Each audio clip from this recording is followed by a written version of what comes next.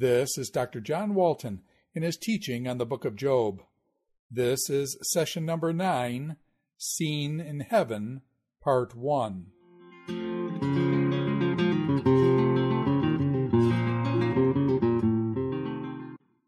Now the scene in the book of Job switches to the heavenly court.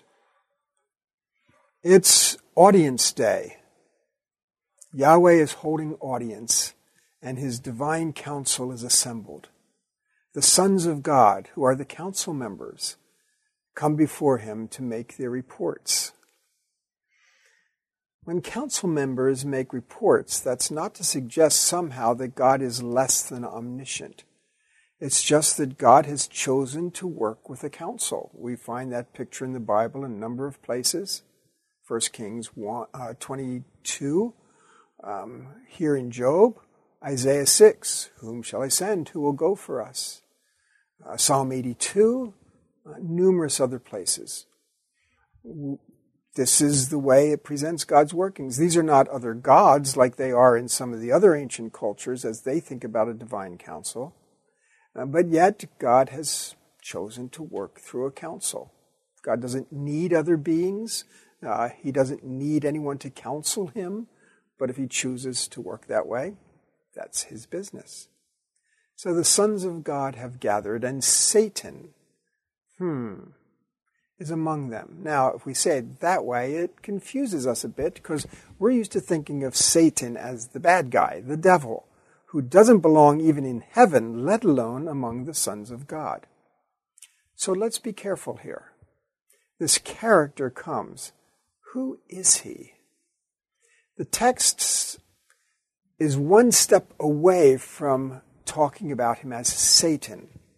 I know most translations render Satan with a capital S and immediately make us think about a personal name connected to the devil. But here, the Hebrew text does not present it as a personal name. It puts a definite article on it. In Hebrew, that's ha, so it's Hasatan. Satan is a Hebrew word. You didn't know you knew some Hebrew. Anyway, so this is Hasatan, the Satan. Okay, now that means it's not a personal name. And that really means we shouldn't be capitalizing it, to be fair. I mean, we shouldn't. But it rather describes a role. Satan, as I mentioned, is a Hebrew word. And it's a word that can function as a verb as well as a noun. And we need to look at how that word works. When it's a verb, it suggests that there's some opposing, being an adversary, challenging someone, all of those kinds of things. It can be carried out by human beings, that is, other kings who challenge Solomon, for instance. It can be done by people in a court setting, a prosecuting attorney. It can even be done by the angel of the Lord, who challenges Balaam's movement in Numbers 22, stands in his way as Satan. So there's nothing intrinsically evil about this role. We find human beings in this role. We also find non-human beings, like the angel of the Lord that I mentioned, who carries out this function in that particular passage. And, of course, here in Job, this particular character.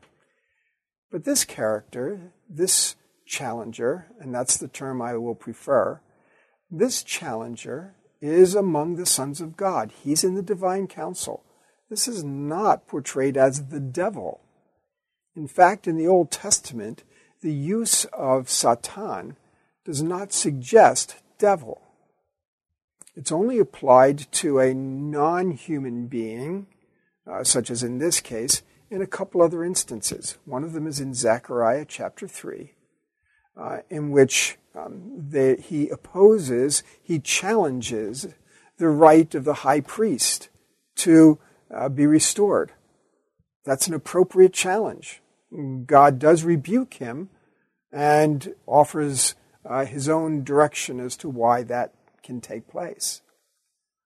In 1 Chronicles 21, it refers to Satan, who incites David to take a census. And so we have just these couple occurrences, hardly enough to build a profile. But here he is among the heavenly council, the sons of God.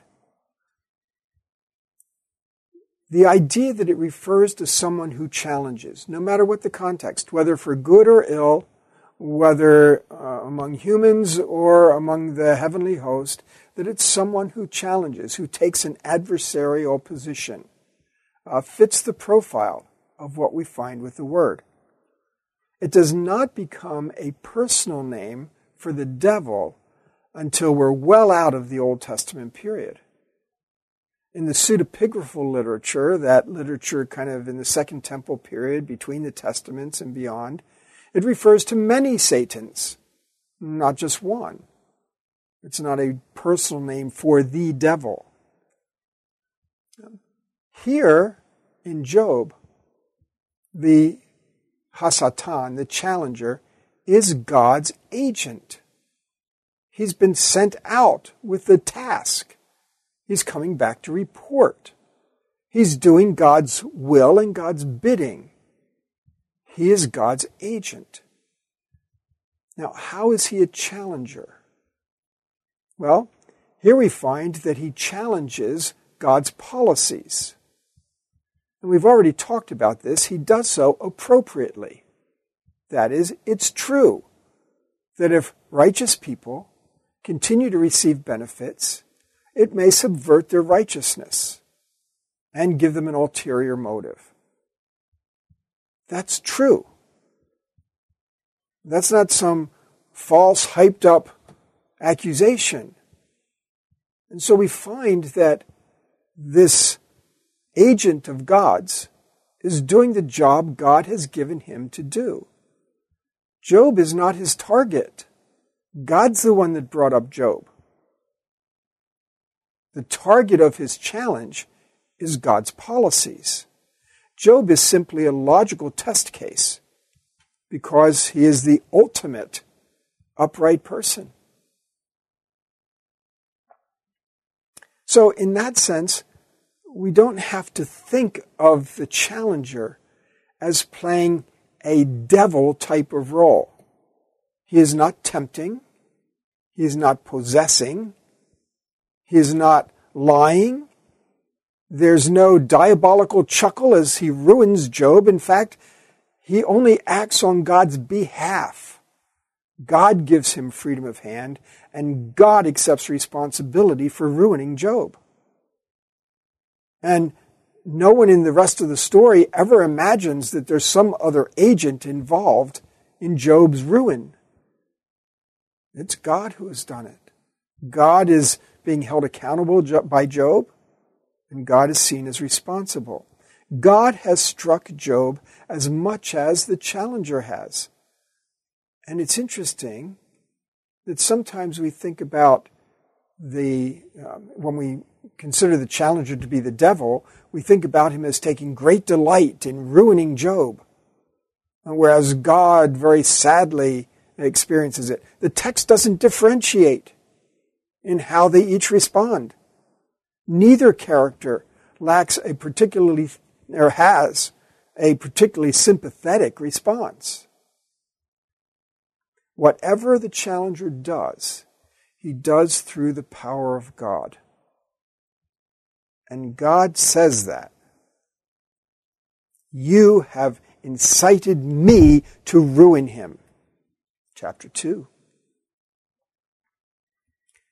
Nothing intrinsically evil emerges in the author's portrayal of the challenger. He's a neutral character doing what it's his job to do. Again, no tempting, no corrupting, no depraving. This is not a devil profile.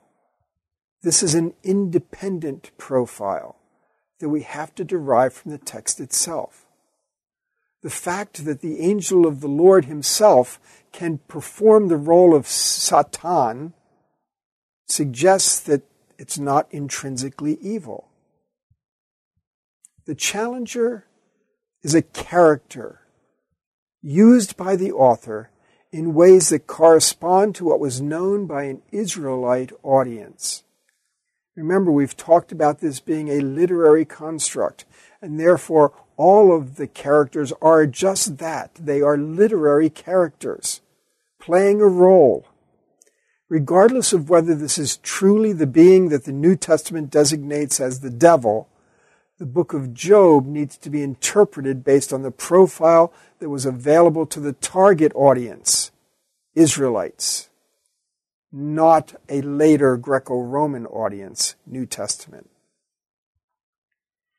The challenger in actuality is of very little theological significance in the book. He just helps set the scene as he questions Job's motives and challenges God's policies. He's not offered as the one who can be blamed for Job's suffering, and the book certainly is not suggesting that we ought to look for blame in the devil when we are suffering. That is not the teaching of the book. His role does not provide an explanation for suffering or evil in our experiences or in the world. He's a minor character, playing a bit part in the unfolding drama. And we give him too much attention at our peril because it distorts the message of the book. This is a heavenly functionary playing his assigned role to bring challenge into the courts of God. That's what he's doing. He does it well. It sets a scene for the book. And so we proceed to discover whether Job's righteousness will stand the test. Remember, suffering is the only way to test the mettle of Job's righteousness. And so, suffering is the path that the book is going to take.